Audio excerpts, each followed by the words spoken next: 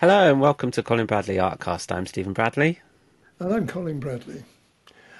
How are you, matey? Hello, everyone.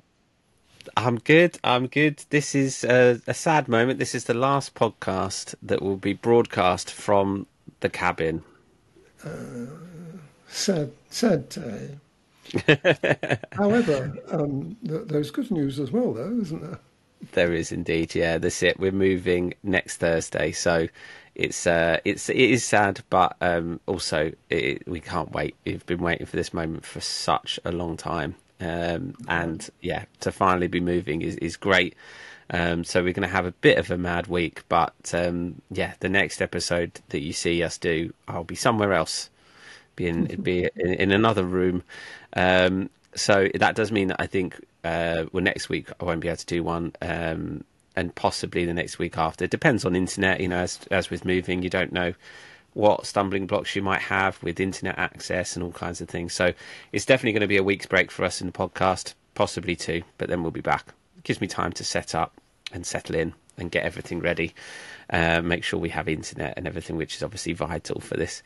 But it is very exciting. So we're going to have a bit of a mad week, packing and getting everything sorted. But we can't wait. We can't wait, and we'll be a little bit closer to you, Dad, as well. So That's right. that would be nice as well. And the location you're moving to is fantastic. I can tell people that when I was between 7 and 10, I lived very, very close to where you're going to be living, and I had a fantastic time. My I still remember them vividly. It was only 3 years, but my God, it was almost like a lifetime. At that age, it would be. But I had such fun. Woods everywhere, absolutely great. So I can't wait for you to go so that I can go back and explore the places that I used to go to. Yeah, it's funny how it turned out. We didn't plan it that way at all, but it's just No, just worked out that way. And so there you go, meant to be.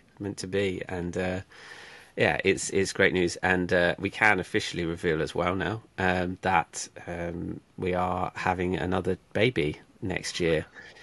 So this is just in time for the second addition to our family coming along in March. my number 10 for me, 10th grandchild. Officially double digits coming up. That's it. Wonderful. Can't wait. Yeah. Yeah, it's great news, great news. So it's going to be, yeah, it's going to be a very hectic time, but a very, very lovely time. And so, yeah, that's my update. Dad, what about you? Oh, well, no, we're fine. We've had lots going on here. We've had the water gala, which was postponed 3 weeks ago when it was pouring with rain and they had to cancel it. It's quite a big event here, and but they had it on Wednesday. We've been here 41 years now, so it's lost its novelty for us. But the fireworks that followed it in the evening was one of the best we've had. And of course, over the bay, Viking Bay, and thousands of people. I mean, it was rammed full of people all around the bay. And the atmosphere, and there was a fair as well. And they came back just for one day because it's quite a big event. I mean, they were here 3 weeks ago, but of course they lost out on the revenue that obviously that volume of people create. So it's been a very good week. I've enjoyed it, and the weather's been hit and miss, but we've had some good days. Good, good. That sounds lovely. It sounds really great. The fireworks are such a lovely occasion down there, and as you say, on the beach and everything like that. If anyone in this country, hasn't visited Broadstairs in these times of the summer months where there's fireworks and fairs and things, it's really a lovely place to go. Oh yes, yes, we're very, very lucky. We're only 3 minutes away from the front, and I go almost every day. I walk that way and to the local shops, and it's a fantastic place. I wouldn't live anywhere. Well, if I did, it'd be where you're going. So I got the best of Yeah. both worlds, haven't I? Yeah, yeah, and likewise, exactly the same. Yeah, we get to indulge in forest and beach and and woods and all that kind of stuff. That's right. Excellent, excellent stuff. Okay, well, we've got a new picture to show everyone this week, so we're going to pop that on screen now. And you sent me this. I didn't know it was coming. You sent me this last week, and I just thought, oh my goodness, yeah, this is something different. I haven't done this before. Well, no, I haven't, and I was taken with it as soon as I saw it, and it's a charming picture. What I love about it more than anything is the inquisitive nature of the cat. Obviously, it's looking at something and that's caught his attention, his or her, we don't know. It's called its attention, and I was very, very lucky to be able to capture that expression because cats, dogs, all animals they don't laugh, and they're kind of, you've got to find the eyes and the general attitude and the body language that actually gives you the personality of the cat. And by golly, it's got it. It's only a kitten. Wonderful. I really enjoy doing this. As I say, a bit different. Yeah, absolutely. And you can tell, like anyone that's got cats, had cats, knows cats, especially when they're that age, they're so inquisitive, and even the tiny, tiny pupils, they're honed in.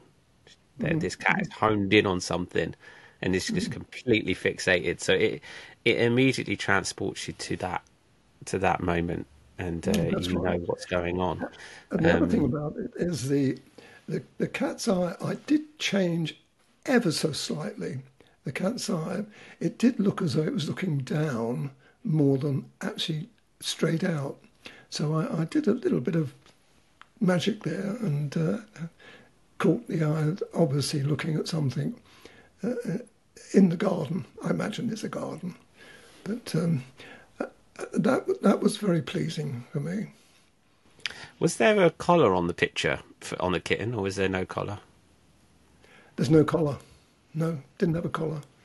No, no, I didn't put it. Well, I probably would have put it if I'd seen it. I probably would have put it on, but no, there was no collar on it. So obviously quite a young kitten, I imagine. And maybe didn't want to let him out, but he's obviously, or it is obviously wanting to go out by the attitude of the cat.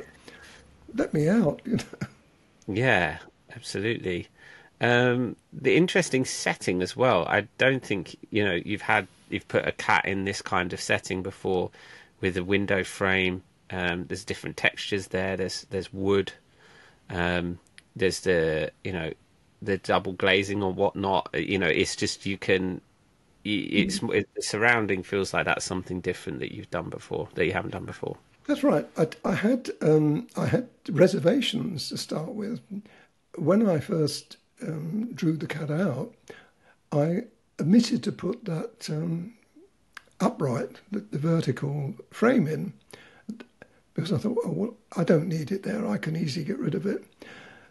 But on reflection, and I thought, no, hang on, I've got to have it there because it gives first of all the impression that it is a window, and secondly, I felt it fitted in very well with the attitude of the cat, almost like a support act for it. So I was very pleased in the end that I actually did include it. So and I love doing that as well. It's like everything else. When you've got cat fur or animals, you've got to exercise the techniques to create that feeling that you get. And then on the other hand, you've got the wood and the inanimate object, which doesn't have that. So you've got to be quite cute in being able to work the two things. But I did make sure that it was soft. It wasn't a hard colour. The danger with something like that is you can put too many lines in, and you can make them look too, what can I say, sharp, for want of a better word. And so I had to soften them But that's nice and easy with the colour shaper. Yeah, and there's this. I always look when we do these podcasts, and I kind of look more analytically at the picture and a little bit more detail, and point out things that maybe aren't immediately obvious. And those things are, as we talk about in every picture, the shadow, the subtleties of shading that you've done, and shadow. And I think especially on this one, where you've got right at the bottom, the back paws, back feet, you've got just that little bit of darkness to just give that little bit of shadow, that three-dimensional grounding of the cat as well. And the picture itself, the photograph itself, was quite a lot bigger. And I do, right at the beginning of this, I cut that down and showed people how I can trim it down. And I trimmed it down deliberately, leaving that light paw at the foot. You know, he's got 2 feet, he has. And I deliberately left that light paw in because it gives it a little focal point. I could have cut that out, but I don't know, I leave that in. And those small things like that help to support the whole thing. And so there's small things like that I find fascinating to do. The other area which is very similar to that is the front paws on the window frame, and you've just put a little bit of shadow, a little bit of darkness under that right paw there again to give it some grounding. And those are the little details that I think, you know, when people watch this, if they want to see how you've done that and they want to just skip to that section, that feels like a very useful technique to use in your own pictures. It wasn't there. It was more in shadow. The shadow of the paw that's nearest to us overshadowed that area. So it didn't actually have that light. And you're quite right. I thought, no, we've got to have that light there because it, first of all, it's a bit like the paw or the foot at the bottom. You've got something to focus on, something that catches an eye. So I did spend a little time on getting it right. And I thought, well, I've lost some of the shadow, but you can do that with by putting that shadow in. It would have spoiled, I think, the framework of that section there. But by putting it in, you do get that little bit of extra. It is small things, but they're great to do. They're great to see. So it just shows you can alter a photographic reference quite easily. If you know, you've got to have confidence, I think, to know that you can get away with it. Yeah, absolutely. They also just to also bring people's attention to, because I think that we don't have many examples of this, is that ginger fur merging with so many other colours on the top of the head. And I feel like this is going to be very helpful for people that are doing cats of similar colours, because this does feel like a unique colour combination. Let's talk about that, how you got those dark colours in with those oranges to stop it being muddy. Well, it's one of the things that attracts me. When I'm looking at a picture or photographic reference, I look at it and I see all those small things. I think, oh, that would look nice. That would be good. I like the contrast between the dark. I love that little dark area that frames the ear. So either side of it, you've got the white and you've got the orangey tones. Those give you a lot of pleasure when you actually come to do that. Of course, you don't put the dark in straight away. You put the greys in so that you have a softening effect of that dark. But that was very pleasing to do that. And the other colours, yes, the orangey tones, again, you got to, when you work out your colour balances, you've got to work out the cool colours and the earth colours. I've spoken to that before, and you've got to make them all work for you. You can't have clashes of colour, otherwise it won't work. So by selecting the cool colours, that's the cool greys, everything else went along with that. Now, what is interesting is when you've got the the fur, particularly the dark fur at the bottom part of the picture, bottom left-hand side, you've got that dark, very dark fur. What do you do there? Now, you're looking at cool colours. Are you using the 181, which would be an obvious colour, wouldn't it? But I couldn't use that because if I'd used the 181, it wouldn't have worked with the slightly earthy colours on the top of the head. When I say the top of the, I should mean the top of the face, really, not the top of the head. So I had to find another colour that would work, and the one that I selected was 175. Now, 175 is an earth colour. So you kind of, will that work? Yes, it will, as long as you are mindful that the colours that you're using in combination with that are also supporting, and it works really well. It wouldn't have worked well had I used the 181 at all. So it's interesting, isn't it? These small things that I struggle sometimes. I'm not saying that I can just go off my top of my head. I have to think about it a little way, and then I do a little test piece to find out whether it works. And if it does, I carry on. But I'm sure people will find that fascinating. Yeah, absolutely. The last area that I want to talk to you about is the decision to leave the background sort of impressionistic. You know, there's clearly some. It's clearly, I imagine, high up. You know, looking down, because you've got the impression of greenery down there. But how detailed was the photo? And just talk about your choices for not putting anything through the window, you know, to draw the attention away. Oh no, you wouldn't do that.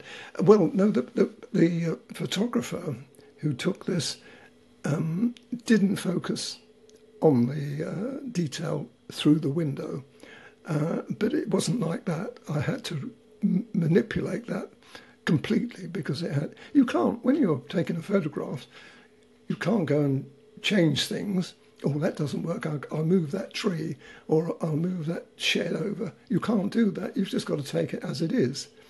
The best you can do on the photographic reference is to pull it out of focus so it doesn't interfere with the subject and the window frame.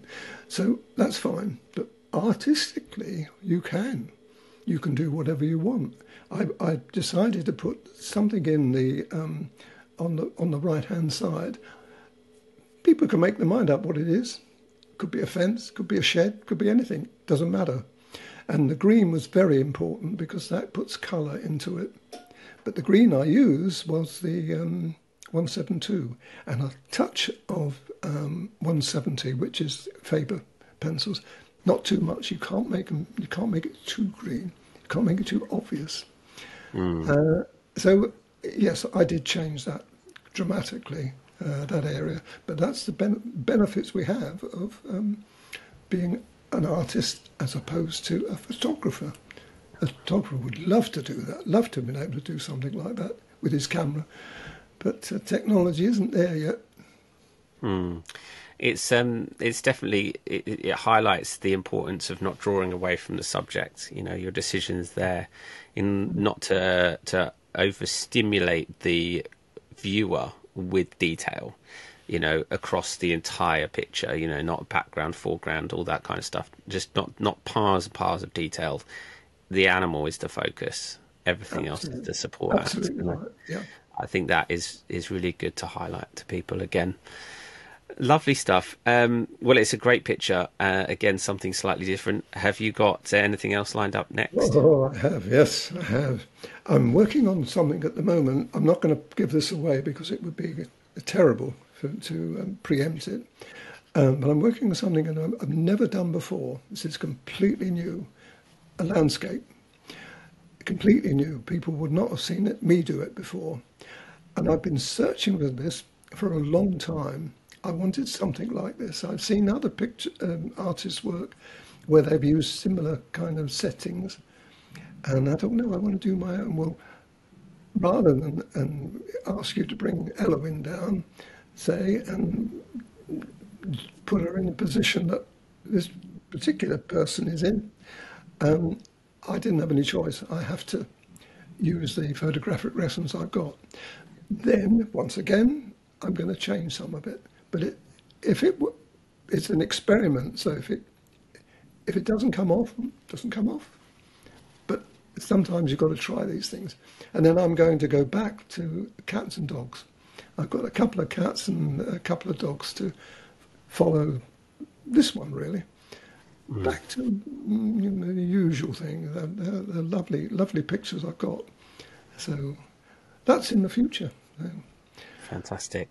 Well, it will be a couple of weeks before we get to see the picture that you're discussing, Dad. I have no idea what it is. You haven't spoken to me about it. I'm not giving it away at all. I can't wait to see. A complete surprise. Brilliant stuff. Excellent. Well, we'll keep you all on tenterhooks for the time being. But as always, if anyone has anything else they'd like us to discuss, talk about, any questions, please do let us know. We'll collect them all together and we'll talk about them in our next show. Excellent. Well, we'll leave it there for this week. See you in a couple of weeks. Thanks, everyone, for watching and listening. I'm Stephen Bradley. And I'm Colin Bradley. Enjoy your your week.